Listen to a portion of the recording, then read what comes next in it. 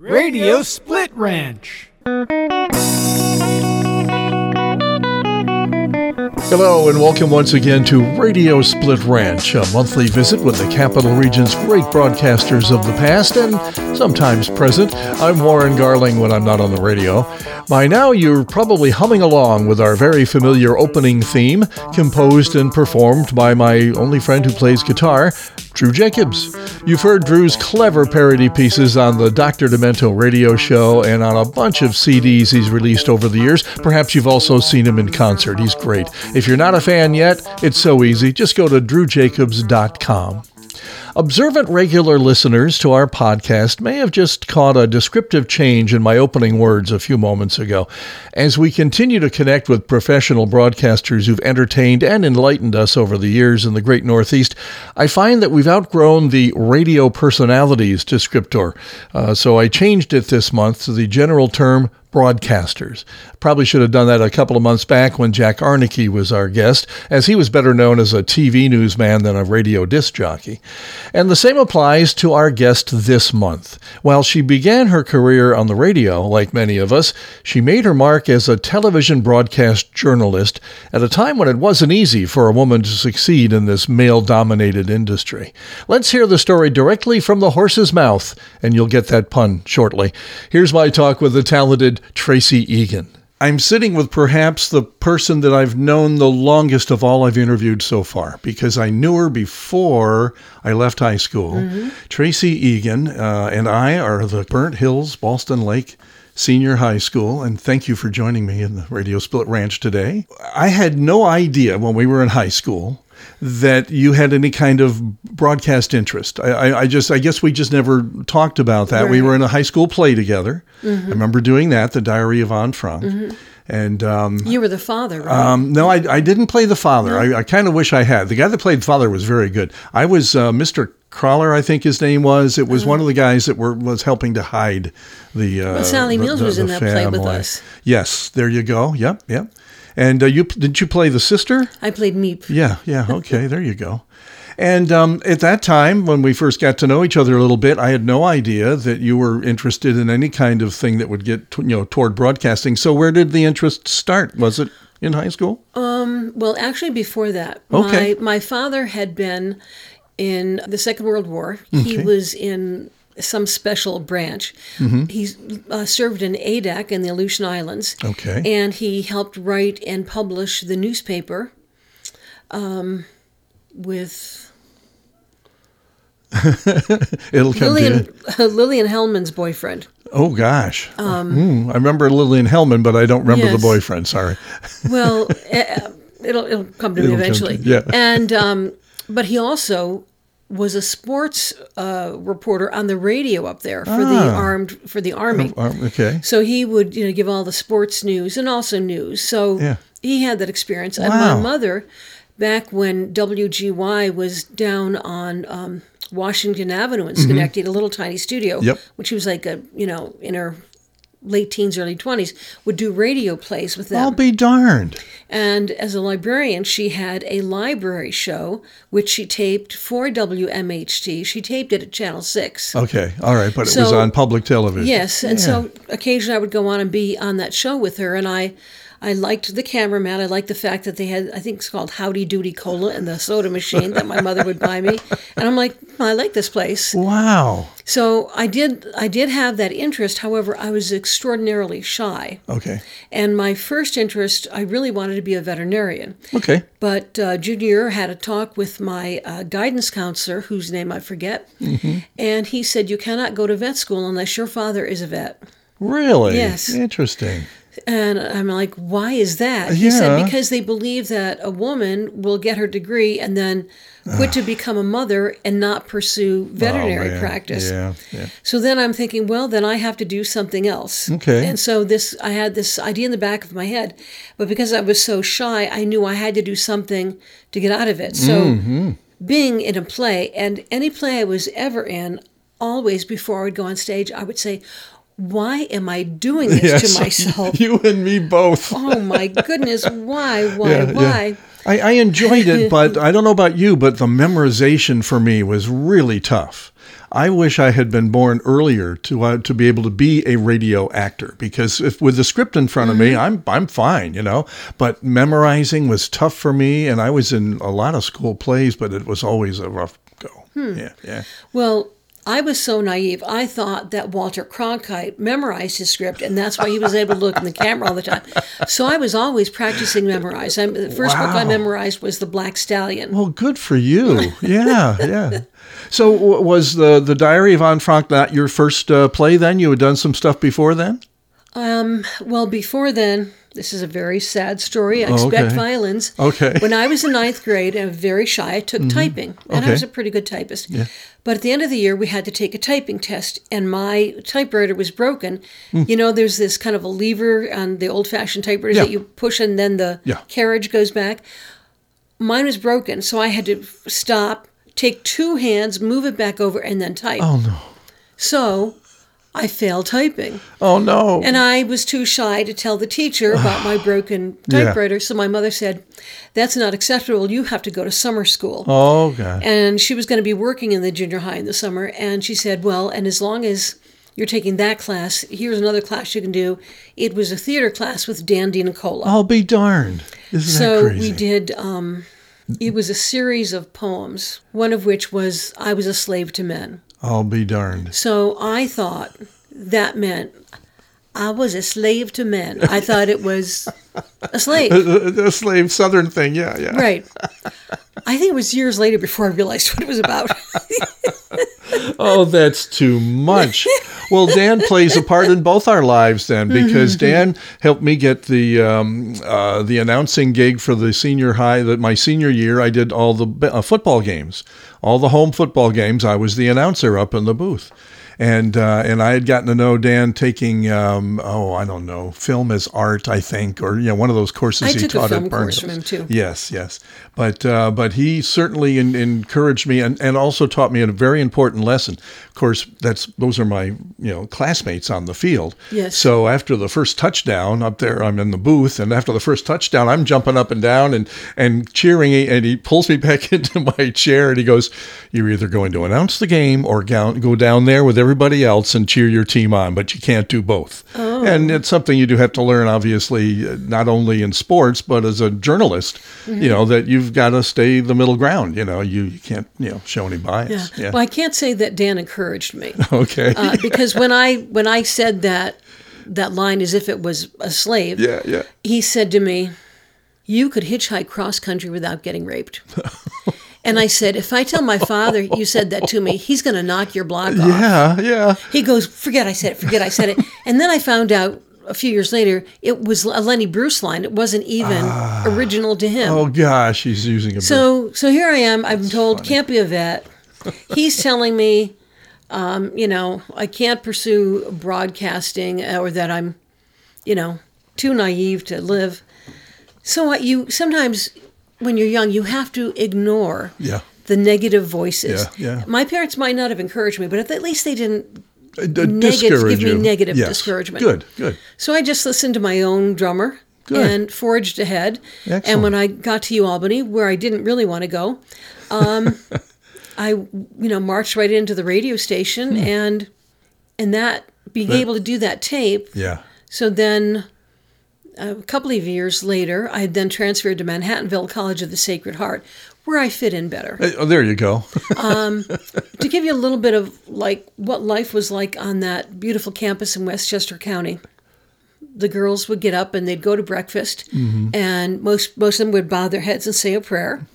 If you went out at a date, you came back to the front of the building, and a nun would lean out the building and yell, "Remember, you don't owe that man anything." Whoa, my Lord, what memories. Yes, I mean, very different, but it was okay. It was okay for me. And I had a job. I was out on a bike ride one afternoon and went by a small horse farm, and I saw a woman on a large pony, and I said, "By any chance, is that a Connemara pony?" which come from the west coast of Ireland, and I had one. And she said, "Why, yes, it is. Do you ride?" And I said, "Yes." She said, "Well, my husband's horse needs exercising, and I will pay you." So she paid me to ride the husband's horse and keep it in shape for fox hunting, and also cleaning stalls, although she did fire me from the cleaning stalls job because I made them too clean. Too clean. Yeah. Well, that's true. They do need to be, okay. Yeah. But anyway, so she was down the road from the school. But the college campus was a beautiful place for riding horses. There you go. Not that I ever asked permission. So one day I'm in lovely fall day. I'm there. I'm riding this horse. His name is Smokey Stover. And cantering. I say, "Oh, there's a stone wall over the left. Let's go." Jump over the stone wall. And who is having a class outdoors but my political science professor, Kim, who taught me all about hegemony. Okay. And I gave him a wave of my hand. He waved me, and off I went. Oh, that's And then the funny. next time I saw him, he gave me a little talking to about how he didn't seem to understand how the call of the great outdoors and the proximity of a nice horse to ride would sometimes call me away from higher learning. Well, that begs the question then, what were you majoring in at UAlbany and then at the other school?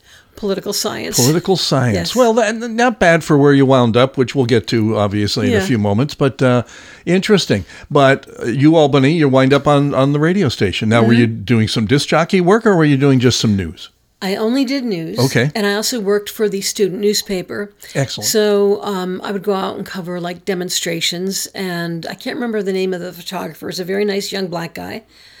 And I also worked with a photographer named John Chow. Okay. And when I got my first job at, Channel 6 was actually my second job on TV. My first job was at Channel 13. I worked there for about 3 months. Okay. And then I got a job at Channel 6, which was closer to home. And a $25 a week raise. So, of course, you got to go for that.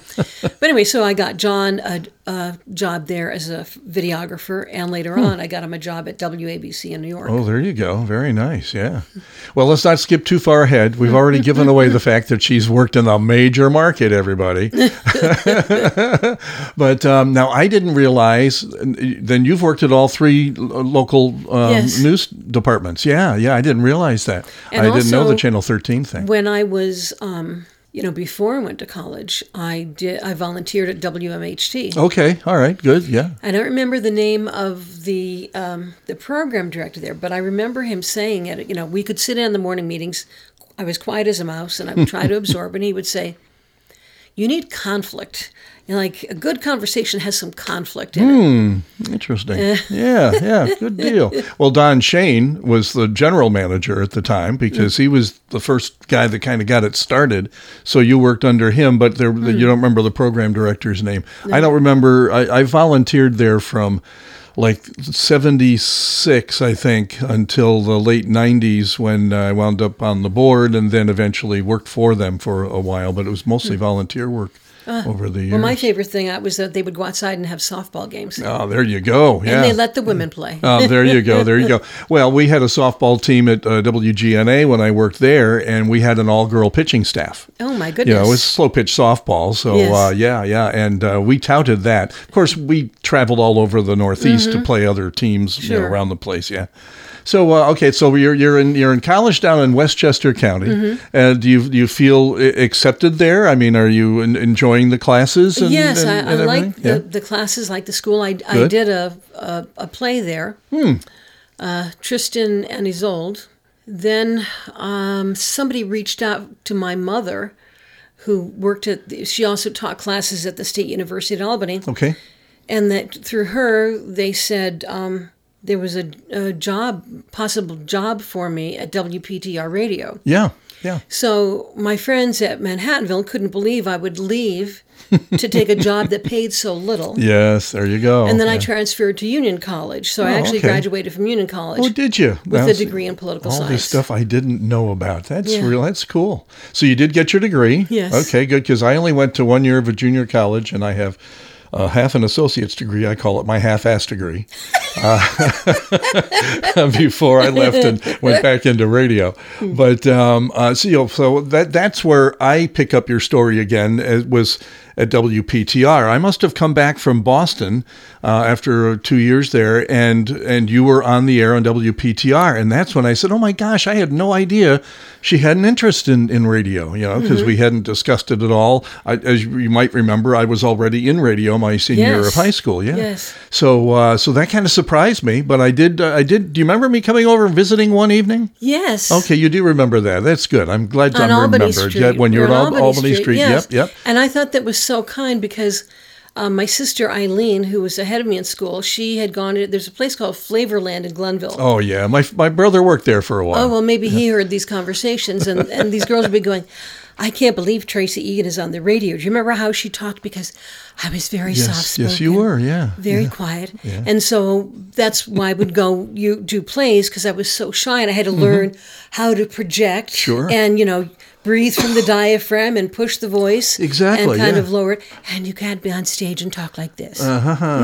Well, see, again, my first exposure to you, we didn't hang around with the same, crowd. First of all, you were a lot smarter than I was, in my C plus, B minus average. And so we really didn't, wasn't, back then it was very cliquish. People were in different, groups. And I just hung around with the actors and well, the those school basically sort of folks. put people in middle school. They put me in, accelerated classes, I Yes. think they were called. And then Yeah. all through high school, I was always in class with the same students, but I was still friendly with all the kids I knew from elementary school. Well, that's good that continued. Sure. I sure. love my friends from elementary school, the kids from Boston Lake. Yeah, so I'd say I never realized. I remember you being soft-spoken, but I never realized that was something that you obviously struggled with a little bit, especially when you decided maybe being in front of a microphone or a TV camera might be your future. Yeah. Yeah, Good when for I was you. at WGY, I didn't know that there was such a thing as a teleprompter. So I would, read a news story, and then I would look away from it. I would say the whole news story out loud to practice for when I started to do stand-ups. Yeah, So that yeah. day one, when I was in TV, I could do stand-ups. Wow. See, that's the part that would have driven me crazy, because I thought when I was in news for a while, right out of college, I thought this might be a direction to go. Walter Cronkite was my hero, and I just thought, I could do that, And then I realized that I really needed the script in front of me.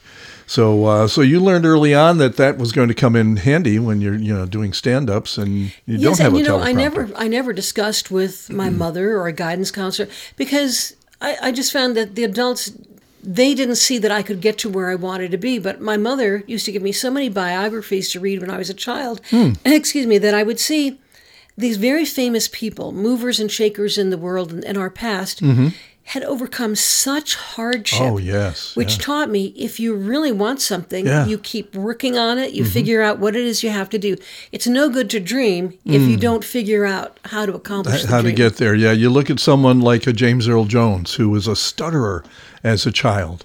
And for him to develop into who he became Oh, my is goodness. just, phenomenal. And so you look at people like that and say, well, I got it easy, well, good for you. So out of college, you decide to come up and work at, not even out of college, you're going to continue still at in college, Union. yeah. And you're on WPTR. You were doing evenings, if I'm not mistaken, weren't you, Yes. the news? Yeah. Yep. That's when I remember coming by and saying hi and catching up with you a little bit. And so where did it go from there? Who first of all, who was at PTR when you were there? Who was your news director? Bob Lawson. Oh, yeah. Great Bob Lawson. Yeah, unfortunately, he's passed away. Yeah. But he was a terrific person to learn from. I'm sure. And, now everybody wants to be an anchor. Yeah. But back then, I really wanted to get out and cover news stories. So on hot days, he would let me cover news stories. Nice. And sometimes, he would cover this. Mostly, he would cover the stories and leave me tape stories to put little cartridges we had, machines we'd push in. And one day, I read an introduction to one of those stories, and he called me up. He actually came in the state, and he said he laughed so hard he drove off the road. Oh, geez. There was some investigation in Albany into an Albany madame. It was an Albany madam, but not in my mind. It was Madame. I was still fresh from Manhattanville College of the Sacred Heart. Exactly. I thought it was a madame. That's a good one. And he came and he laughed and he laughed and he was trying to tell me what it was about. But every time he would try to tell me, he would laugh so hard he couldn't finish. And Bob was the one who taught me how to handle inappropriate behavior. I guess I won't say the name of this guy because I don't even know if he's still alive. That's fine. He would come into the newsroom and I'd be alone at night, and he would be drunk, and I would be scared, whatless. Oh, sure. So I told Bob about it. So he said, you have to say, let's say the guy's name is John. Okay. John, you fat F-U-C-K, get out of my newsroom. And I'm like, John, you fat F-U-C-K. No, you have to say it. You can't spell it. And he had me practice. John, you fat get out of my newsroom. And I said it to him the next time he came in, and he looked at me, and I thought he was going to kill me. And then he laughed, and he fell down. He'd crawl a few steps, grab onto the side of the wall, stand up, turn back, look at me, laugh, fall down laughing again, and then he would crawl, and he'd sleep off his drunkenness in his office. Oh, Lord. Oh, gosh. I don't know if you beep those things out in your podcast. Yeah, I might. I do have a granddaughter that I hope will listen to this someday. yeah. So. But anyway, I mean, yeah. That's the kind of school Burnt Hills was. I never heard anybody there say the F word. Oh, no. Same here. Certainly never heard it in my home or any of my friends' homes. I didn't hear it at UAlbany. Yeah. I didn't hear it at Manhattanville College of the Sacred Heart. Well, you see, that's where I've got you beat, because I went to work for, a 1,000-watt, daytime, 250-watt nighttime radio station, WSNY in Schenectady, and I learned four-letter words that I had no idea that existed when I was just 16, because these guys weren't going to hold back for me. They wanted to impress me with how, worldly they were. So I learned to swear like the best of them, from folks like Walt Fritz and Don DeRosa and folks like that. Oh, great people. Yeah, they were great folks. Yeah, and I learned a lot from them. But gosh, if my parents knew the language that was used, and what always drove me nuts was, how did they not accidentally do that on the air?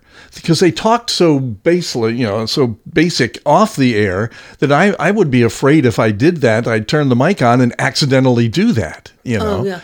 Well, even to this day, I will tell people, I don't want to hear that word, because I was afraid if I heard it too frequently, it might come out of my mouth. But another thing that I'm grateful to Bob Lawson for was he taught me the value of putting your foot down about unacceptable behavior. Yeah, good. I was at Channel 7, and I had a news director who, when I took time off to have my baby, he would call me up and say, well, dear, when are you coming back to work? Well, dear, how are you today? And finally, I went in to see him. I didn't have an appointment. I wasn't back from work yet. Went in his office, closed the door. I said, may I speak frankly?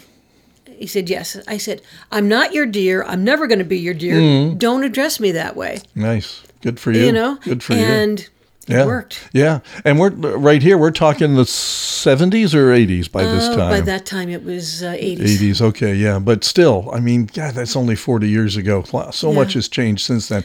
Thank God. Well, you know what I didn't realize until I saw a documentary on, old documentary, I found it on the web, about Channel 7 Eyewitness News. Only shortly before I got there did they have any women at all. Wow. Okay. It was all men. Yeah. And that's really what the business was. And we had a general manager in the 80s who said to me, well, I never could understand why they let the broads in broadcasting. Yeah. No, crazy stuff. Yeah. It did change in the 70s, but I didn't work with a female disc jockey until 76 probably. Yeah. I think we first got our foot in the door mostly as news people. Yes, yeah. I don't know why they found that more acceptable. Yeah, I'm not sure either, but there's certainly some groundbreaking women that I'm sure you admired over the years. There you go. Yeah, on WGY. Yes, yeah, Ellen at Midnight, sure. So I often wondered what became of her, because it really was. It wasn't like a female talk show like. WGY had a noontime talk show with Martha Brooks. Yes. And then later it went to Ellie Pankin. Right. And they were, talkers, know. Yeah. And Ellie, of course, broadened what the topics could be about during her lifetime. Yeah. But before that, it was, these recipes. Exactly. Yeah. So what happened after WPTR? How long were you there at PTR? Do you know? Remember? Oh, gosh, I think it was about 2.5 years. Oh, really? Okay, cool. Yeah. And then, as you know, I finally got out to do some stories. I guess people would report back, oh, she asked good questions and things like that. Nice. And so I was offered a job at Channel 13. Nice, yeah. And I worked there for about 3 months. Okay. And the general manager at Channel 6 saw me Okay. and told Don Decker to hire me. There you go. Of course, Don Decker would have preferred if I was blonde and I was brunette at the time. Yeah, again, it was a slow change, folks. Yes. It took a while to come around. But so now Channel 6 is where you really made a mark. That's where I remember you, really making a place for yourself. How long were you there? And was Don your news director the whole time you were there? Yes, Yeah. he was. I was there for 5 years. And I could not have had a better news director to prepare me for going into the big time. I was better prepared on my first day than many of the people around me. There you go. Because Don, you had to do it right. Yeah. You had to do it right. There was no choice. And even if you were afraid of something, you would do it. Like one time, somebody had been killed. I think he was a member of a Hells Angels gang in Troy. Okay. And Don sent me and John Chow over the next day to ask questions. And I knock on the door.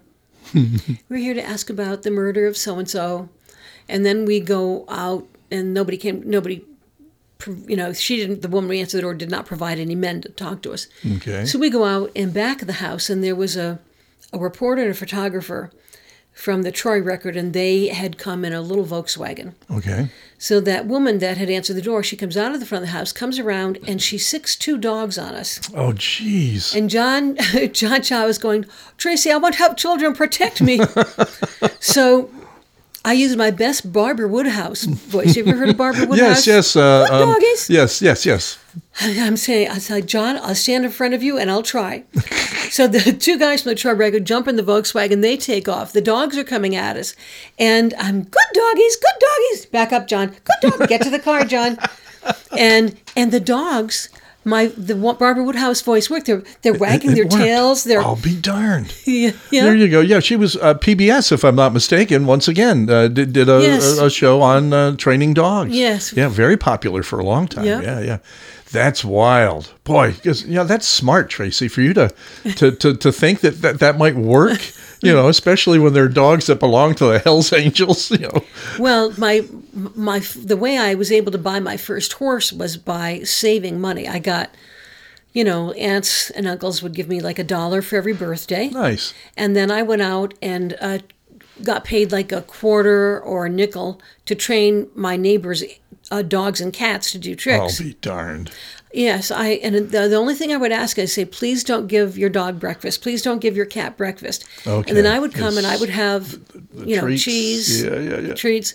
And when you train and years later, so this is how I could teach dogs to do almost anything. But there was this one dog, I could not teach him to stay home because he liked me too much. Okay.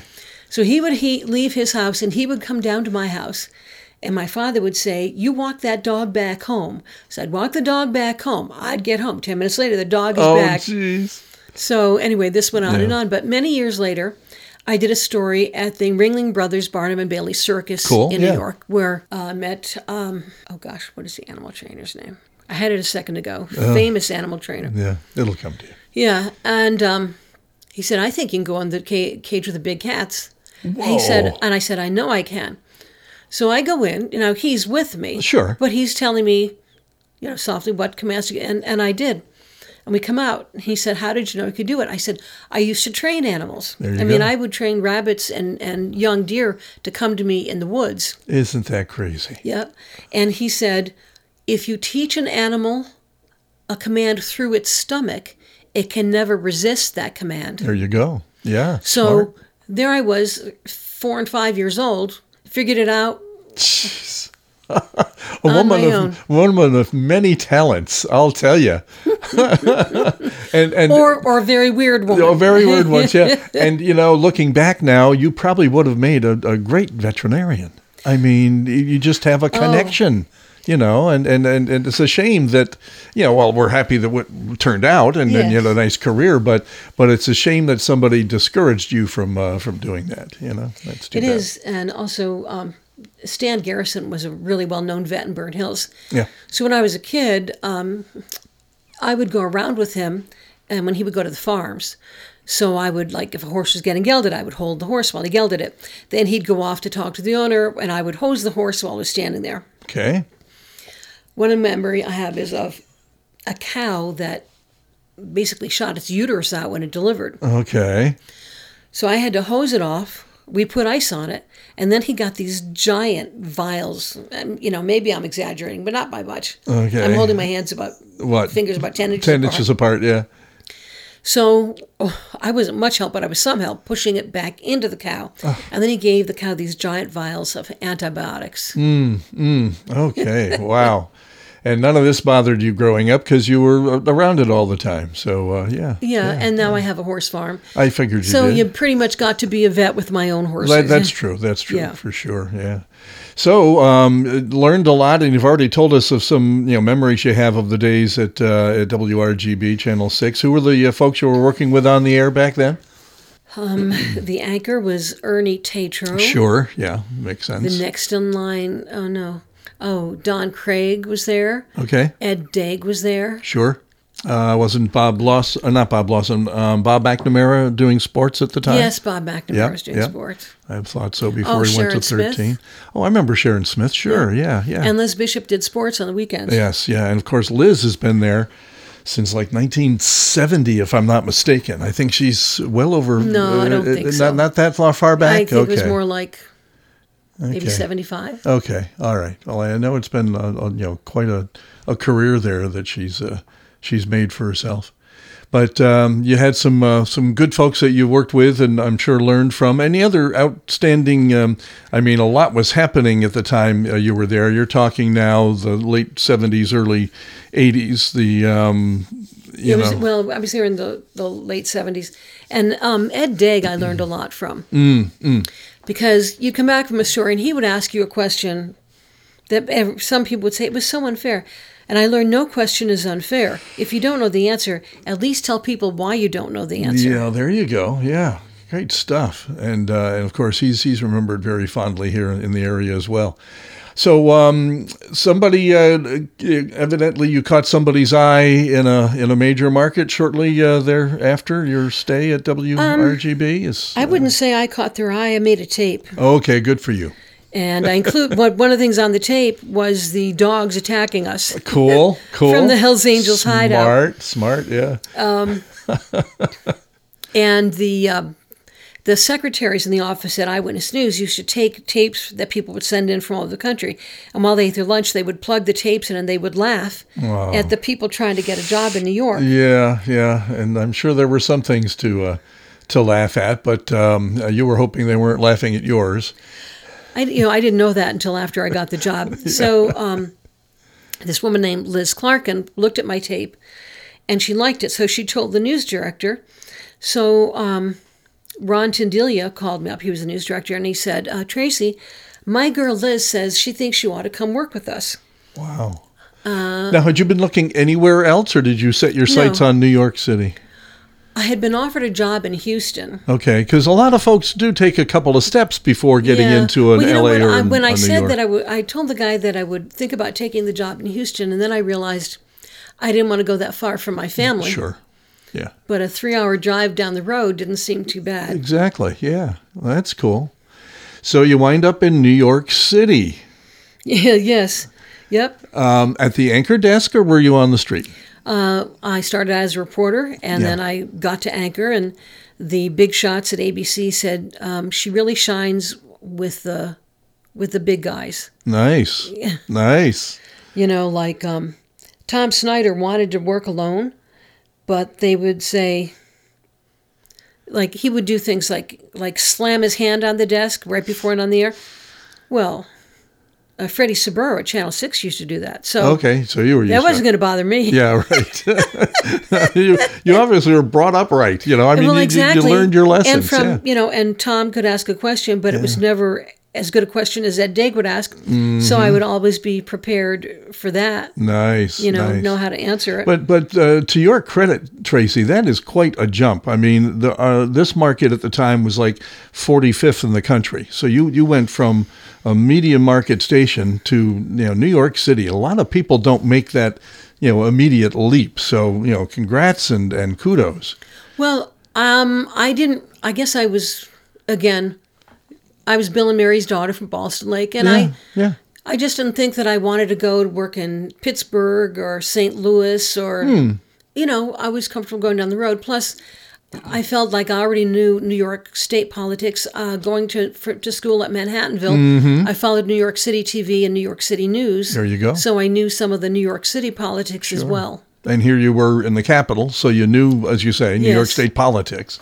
Yes, in fact, my senior thesis was a documentary for Channel 6 called Remember the Women, and it was about women in the New York State legislature. Wow. Which it really wasn't until, I think, the late 70s, early 80s that women started to get representation there. That's and true. We had Marianne Krupczak as a lieutenant governor. Remember that name? Which yes. was a very big deal. Oh, yes, at the time, absolutely. And I remember when Karen Johnson became mayor of Schenectady. Schenectady, yep, absolutely. Another huge deal. Now, it's not so huge, but even yesterday when Nancy Pelosi, this will help you find the date for this, it's November 18th, when Nancy Pelosi was giving her farewell speech as Speaker of the House, she said when she first came to the House, I think there were maybe 12 women. Something like that. And now there are 97. 90-something, yeah. And looking for more. Yeah. Just talking Democratic women in the House. Yes. Of course, there are Republicans as well. Yeah. But why not have women representing our interests? Oh, absolutely. No, there's no reason why not.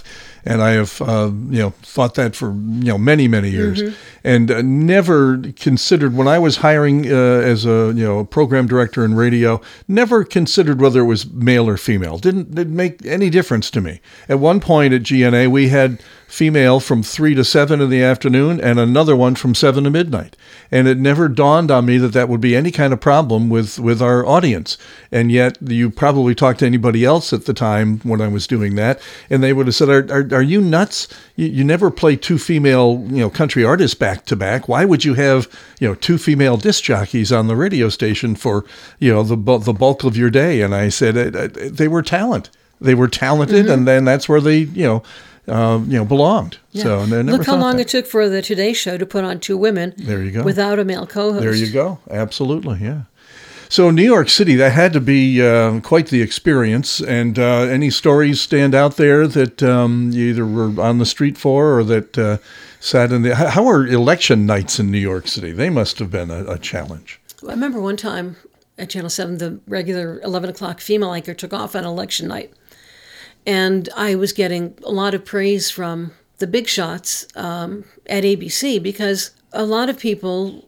they can only read what's in front of them about politics, but I knew everything about politics because I followed it. Yeah. And I probably should mention that my father was a Democrat active in Saratoga County in the 1960s. He ran for Congress in 1962 and only lost by a few thousand votes. Wow. And at that time, I think there were 11 times as many Republicans as Democrats in that district. So Bill Egan. Yeah. And his progressive platform, he wanted to help veterans and to provide Medicare for senior citizens. Wow. And, the Republicans were bashing him for being, so liberal. Sure, yeah.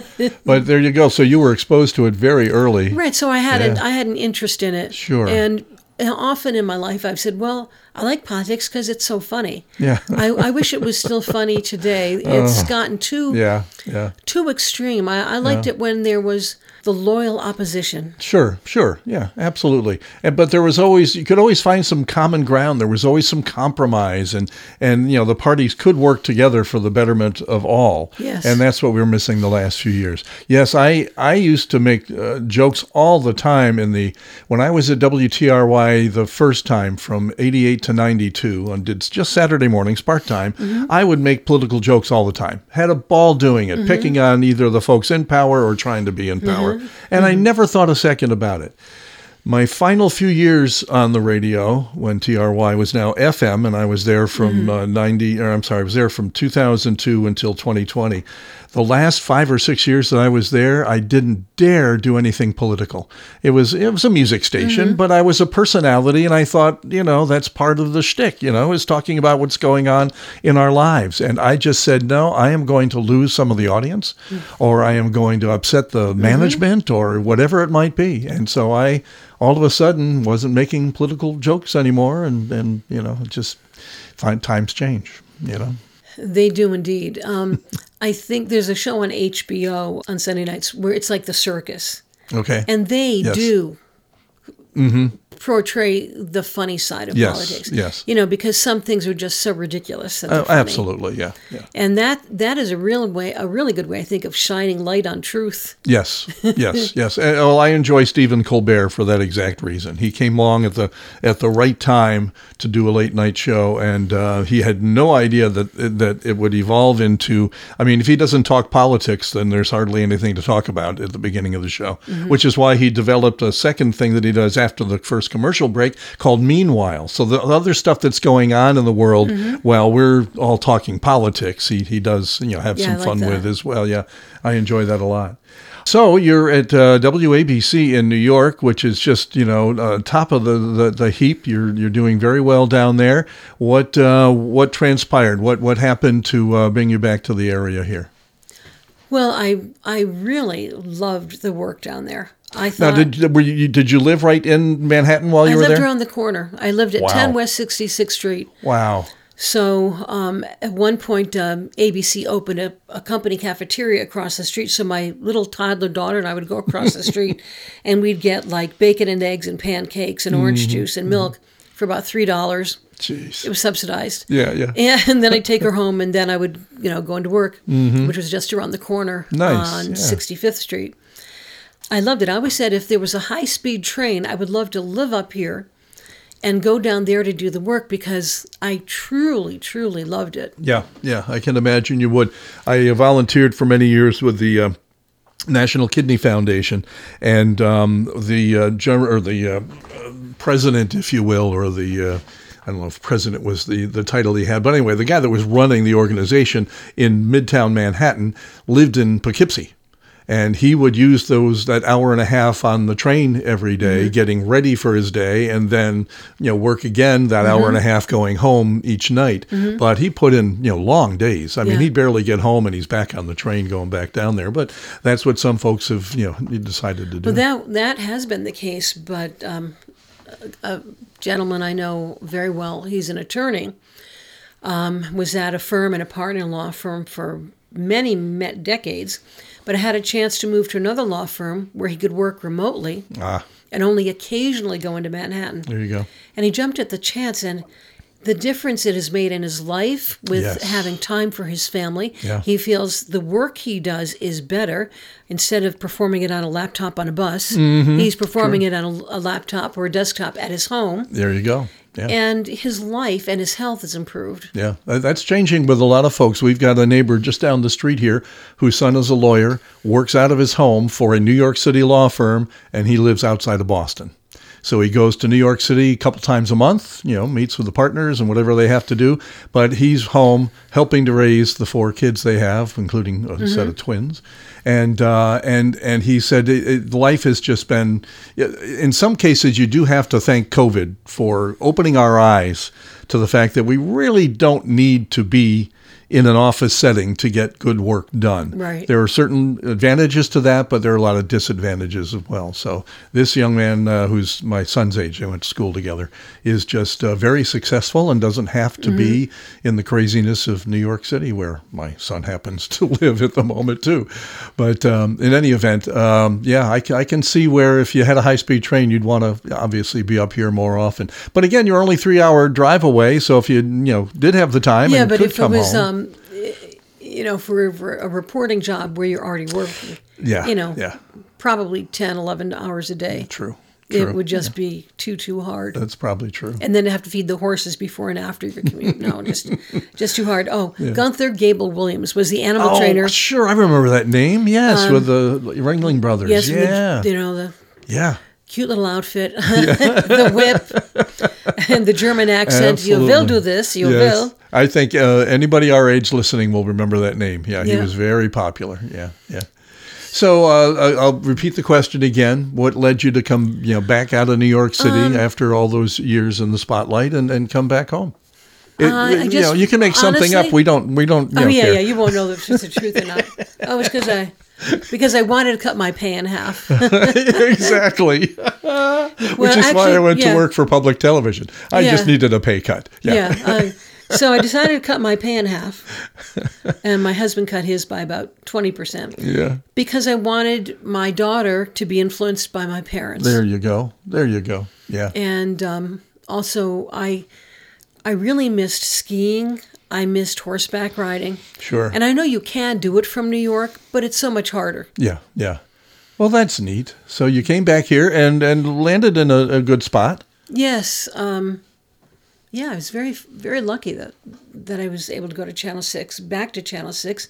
That was the second time Don Decker hired me. He hired me a third time at Channel 10. I thought 10 is where you went, but you came back to 6 yes. and then went over to 10 yes. later. Okay. Yep. So thanks to Don Decker again.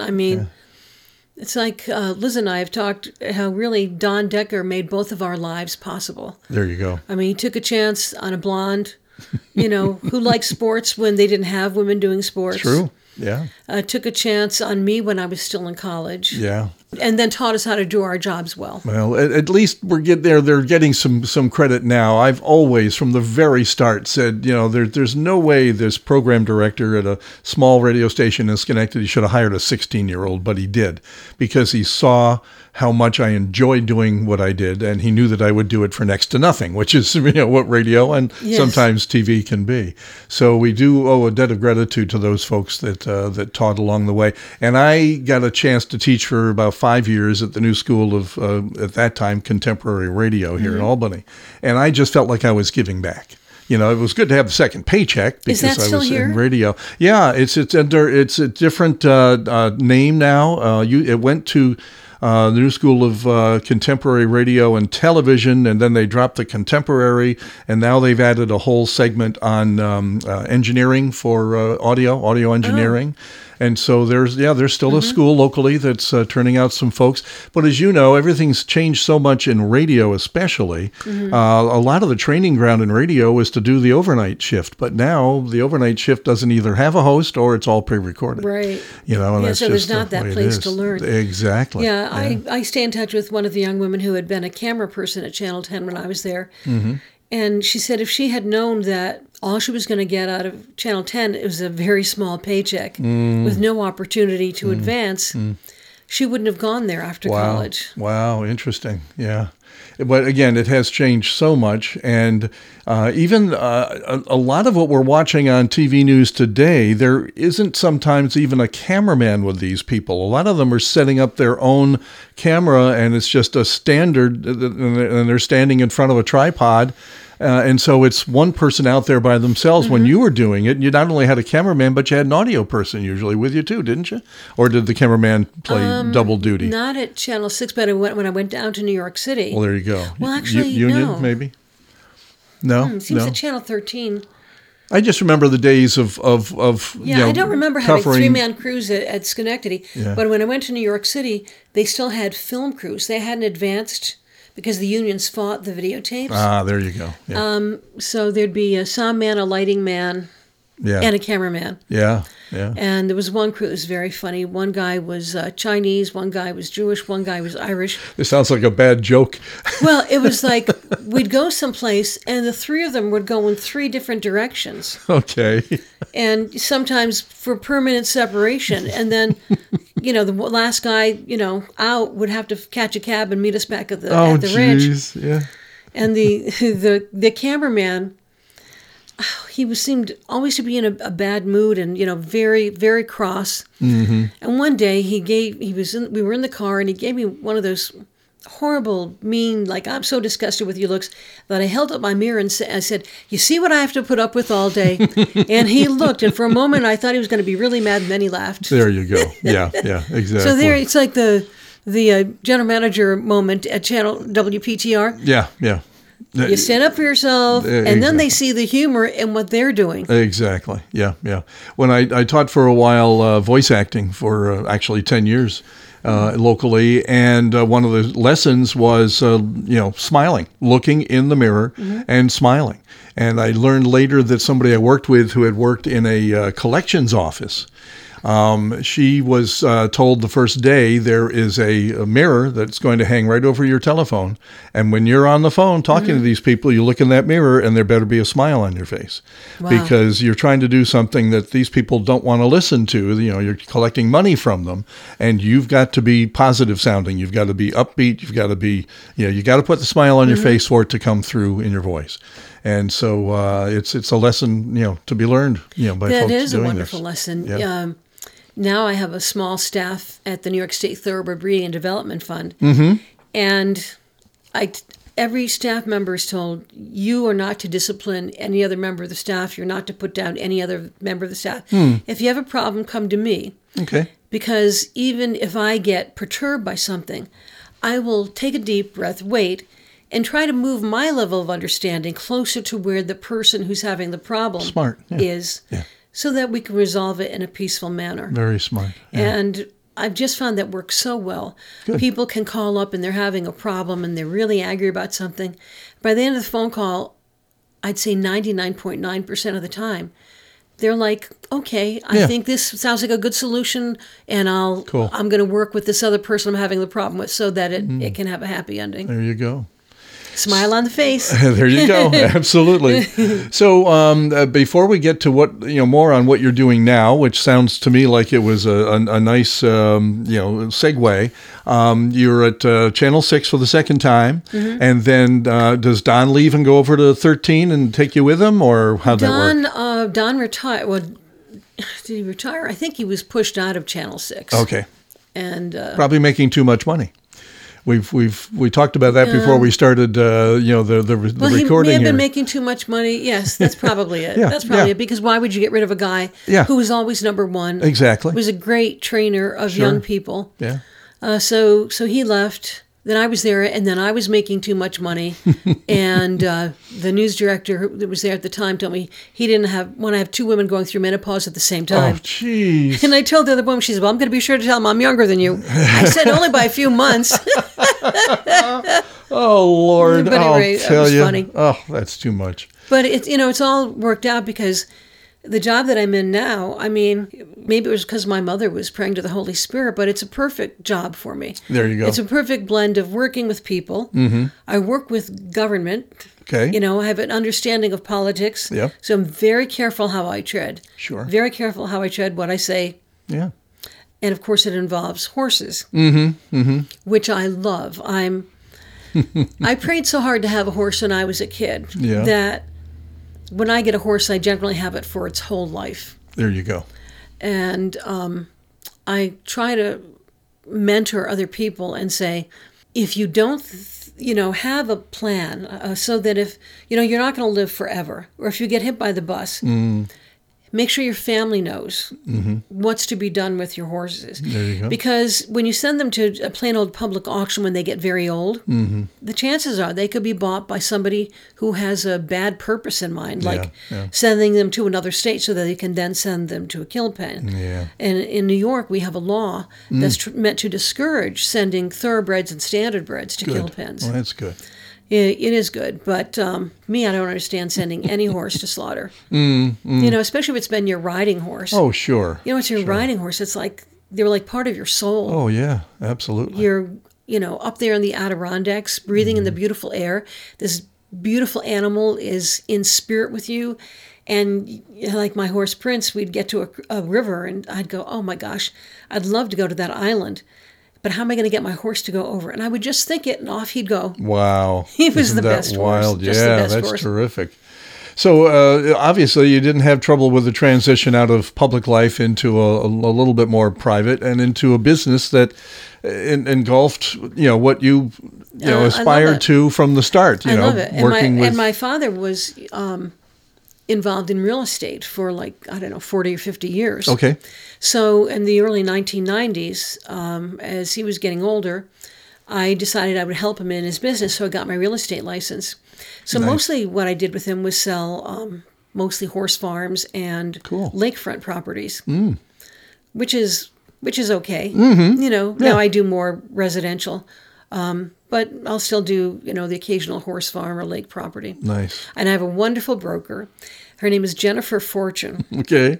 a Fortune Realty Group. Her stepfather is the supervisor in the town of Clifton Park. Okay. She's like 38 years old. She started in real estate when she was 18. And of course, being only 38 years old, she is a master of all the tech. There you go. Because real estate has changed tremendously. Oh, I'm sure. Yeah, Thank goodness, yeah. because it used to take hours sitting at somebody's table to fill out a form for Yeah. listing. Yeah.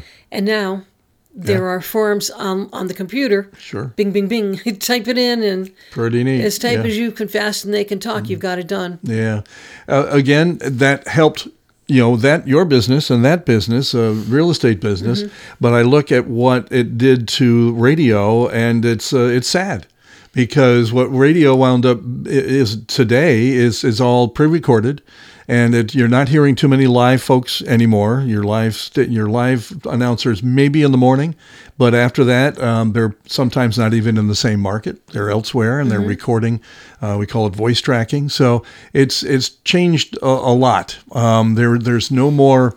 I used to love crossover, when I would take over for the guy in front of me and a guy or girl in front of me, and then the next person coming in after me, and there'd be that crossover, that talking back and forth and laughing and saying, well, you're going to have a great 4 hours with, with this guy coming up.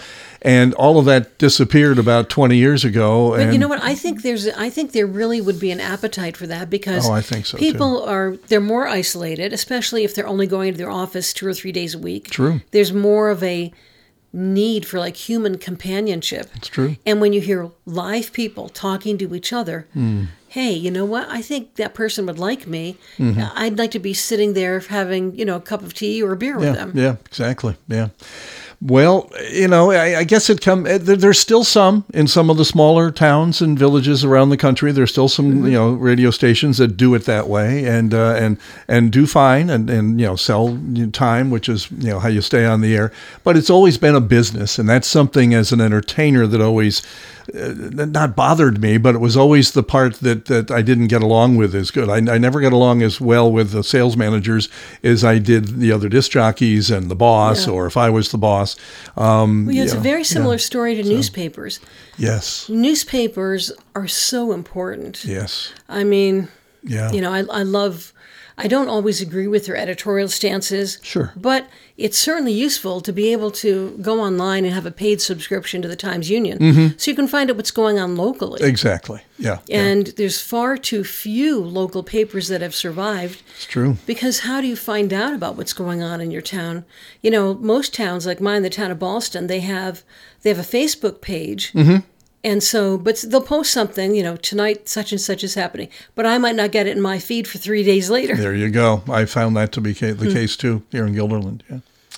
Well, Tracy, tell me a little bit more about what the business you're currently in, with the horses in New York State. What's it called again? The New York State Thoroughbred Breeding and Development Fund. Okay, and so We're what do you do? We're a pass-through organization. Okay. In other words, we don't get any tax dollars. We only get money that comes from racetracks. Okay. You put $2 through the window, and a few pennies of that comes to my organization here in New York State. And then we distribute that. If somebody breeds a horse in New York State, and that horse finishes first, second, or third in a race in New York State, the breeder gets an award, which is equivalent to a portion of the purse. Okay. But it comes from my group. Interesting. We don't hold on to the money. Every 2 months, we send money out. Gotcha. Because we want that money in motion. We want people to get that money. They've bred a successful horse. Okay, take that money, pay your feed man, help repair the fence.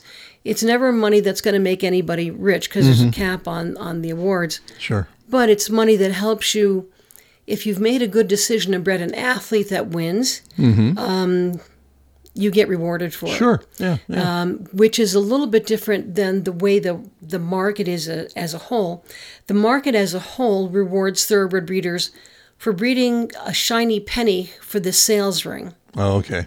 Okay, this is by a sire. He's never had any of his babies run, but we think he's going to be super. So we're going to pay a premium for that shiny penny. There you go. Now, that shiny penny, might never get to the track, True. might not win a race. Yeah.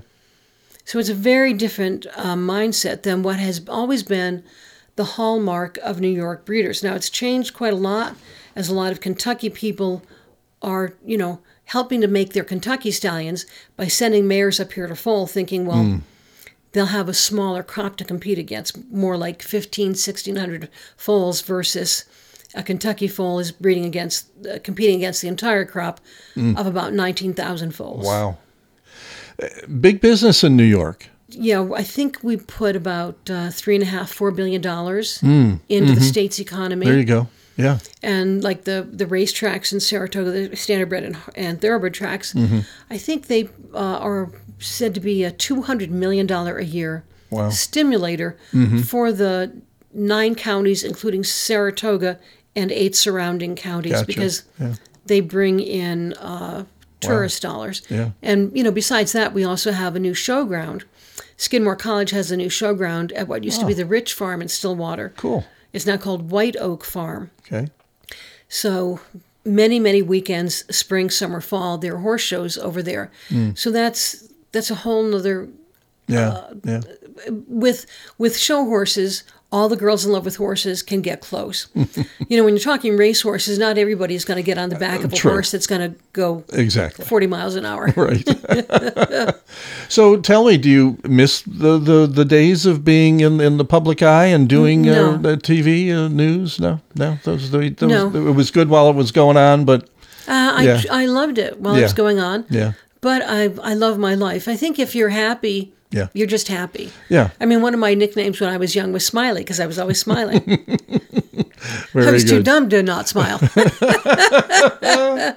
Well, I'll tell you, you're perhaps the most interesting, and don't tell any of the other guys and women I've interviewed so far, but you've had a very interesting life, not only because, you took your love of broadcasting to a major market, but then to be, living a good life, in the later years doing, what you knew would be fun for you, and you're still having fun and you're still smiling. And yet you've got all these great stories to tell, and I'll never forget the dogs coming at you in Troy. Oh, yes. So thank you for sharing the stories and just continued success. And we miss you at the lunch. You got to try to come on, you're the boss there. Can't you take an hour and a half for lunch every other month? I really keep a close eye on the calendar. Like if it's just before, just after a board meeting. Okay. I feel like I always have to be available, but I will definitely try to make one of those lunches. And my sister has worked in radio. Yes. My sister Eileen Egan Mack, and she does voice work too. So I'll bring her as well. Because I had great fun at those lunches. Yeah, and you'll meet some of the folks you worked with, like Jack Arneke, and then I think Walt Fritz was probably somewhere in the building when you were. I sat next to Walt Fritz did you? at one of the luncheons. Yeah. So there's some great stories that we all enjoy sharing with each other, and thank you for sharing with our audience today. Thank you. Radio Split Ranch. Well, that was a real kick. It was great catching up with Tracy again. It's been too long. Perhaps the widest ranging interview so far here on the Radio Split Ranch. The history of a career that took a local girl to the top TV market in the country, all the way back to a horse farm in Saratoga County. Thanks again, Tracy. Turns out Tracy will only add 6 sets of call letters to our running total, represented by the 16 interviews we've done so far. So our total is now up to 176. Since Tracy's story includes mention of her mom and sister both having worked on local PBS TV station WMHT, where I volunteered and eventually worked for a total of about 40 years, I thought you might enjoy listening to a quick interview I did with WGY's Joe Gallagher while employed as the auction manager back in April of 2005 when I worked full-time at WMHT. The fun thing about appearing as myself using my real name on WGY is that I regularly join Joe in his studio as Chris Warren, as I worked just down the hall and to the right at WTRY at the time. Talk about confusing his already confused listeners. Enjoy this flashback, and I hope you'll come back for more next month at the Radio Split Ranch. Until then, don't cry because it's over. Smile because it happened. Our teachers do a wonderful job, and they always do a great job educating our kids. It's just that homework stuff I never bothered. I didn't care much. You never bothered to do one? Oh, I ever. No. My sons do it now because they have to. I realize the importance of not doing it. Are they doing your homework or their actual own homework? They're doing their own, and you realize I thought it was yours left over from years gone by. You realize the significance of homework. It's very important, and it needs to be done because it all ends up helping you down the road when you're in your career. I didn't do right. one. Otherwise, you grow up to be a weekend talk show host. Yeah. Who wants that? Yeah, nobody wants that. It's a nightmare. All right, well... no offense. No, that's fine. Why don't we take a break here? Okay. You can smirk all you want, Joe. You think that's funny? Well, that wasn't funny at all. Very funny. All right, we're going to talk about the WMHT auction, which is getting underway next week. Hey, you got to bring Aaron to that? Yay. Oh, no. Never would I go anywhere with you. Debacle. Again, that was awful. It was the worst thing they've ever had on that auction in all their years. Oh, until you read everything in the wrong order. And then Well, the thing is, you weren't acting very professional, and I can understand stop why they it. would. You had a thing around my neck. You were pulling me down to the ground right on TV. I was trying to help you. My microphone popped out of my hand. I had a helmet on. That fell off. Somebody's blowing bubbles. The first time in the history of the auction, they had to stop their 5-minute clock. They stopped it because I was on the floor. Okay, it's security came, took care of everything. It's 7:46. Good morning. Dr. Dean Adele tonight at 7. 810 WGY. From the Weather Channel, I'm meteorologist Ed Levy on News Talk Radio 810 WGY. Hardy Artie's on the phone right now. He's not paying any attention to his duties, so I'll handle the temperature. I believe it's 44.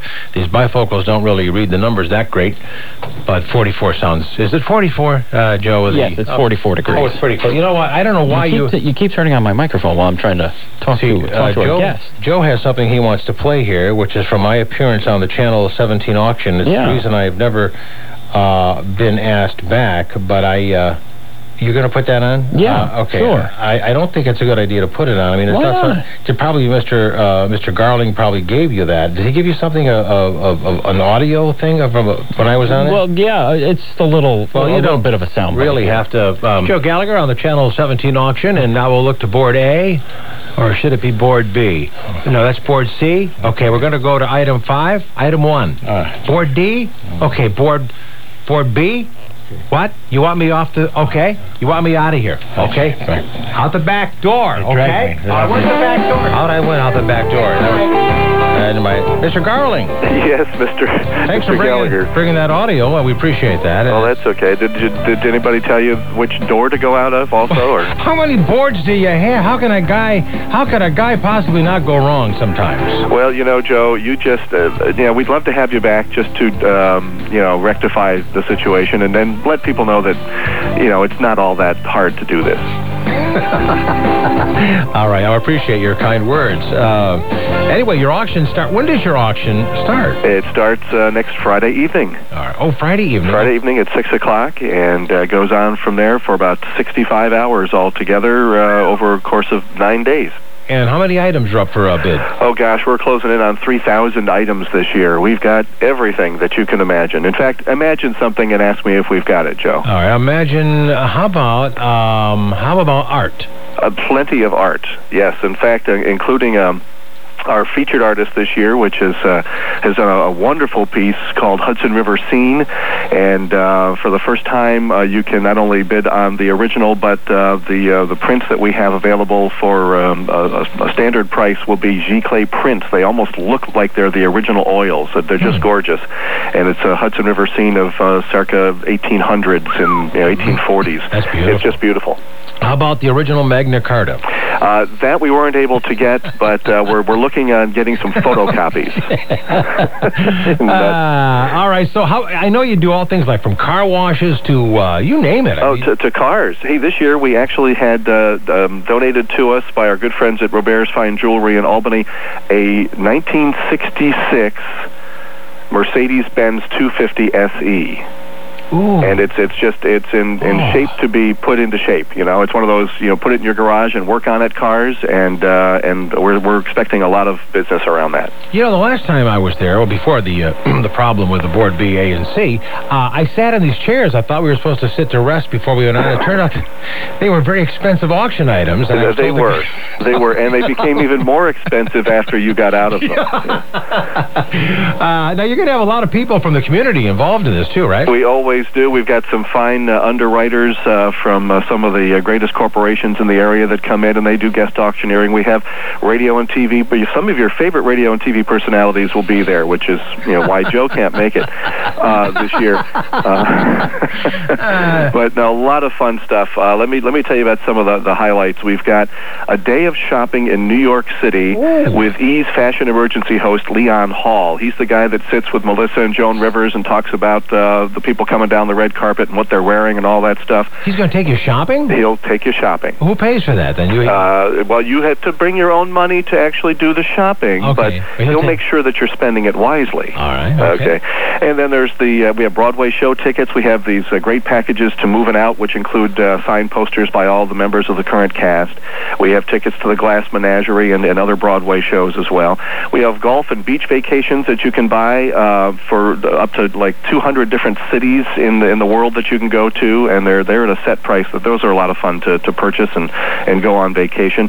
But, you know, the fun part is that there's something for everybody. How about dinner for 6 at the Rensselaerville Institute up in the Helderbergs? Great place. Nice. You have educational courses too, don't you? I'm sorry? Yeah, educational courses. Educational courses, yes. The Sage Colleges and a few of the other schools in the area, Union University, have given us credit hours to auction off. We have family fun passes to the Great Escape. We have, here you go, Joe, if you're getting married soon, a White Rock Dove release, okay, where you have doves released at your ceremony. I mean, that's there.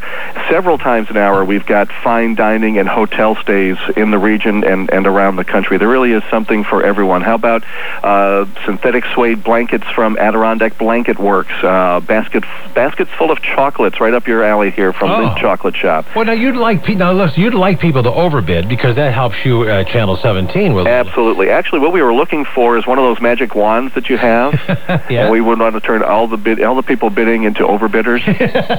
It'd be fantastic, and then we'd never have to worry about funding public broadcasting again. I was just going to say before you interrupted me, I was going to...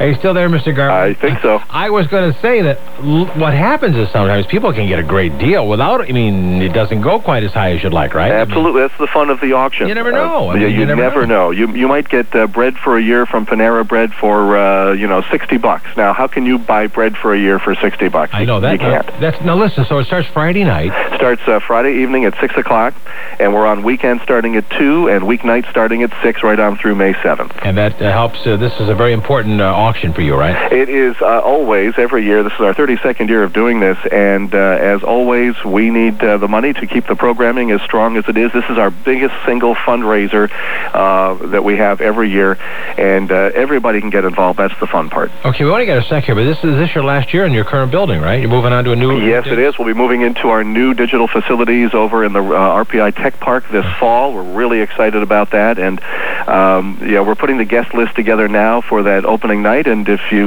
slip me a couple bucks, I'll get you in. I can just see me around all that new stuff. That'd be great. It's going to be fun. It's going to mean even better programming for everybody here in the great Northeast. Well, that's great. Mr. Garling, always good to have you come on. Good luck with the auction. I know it's always a great event, and a lot of people get involved, and it helps you guys continue your great work at Channel 17. Thanks for your time today, and good luck next week. And thanks for helping us out, Joe. You bet now.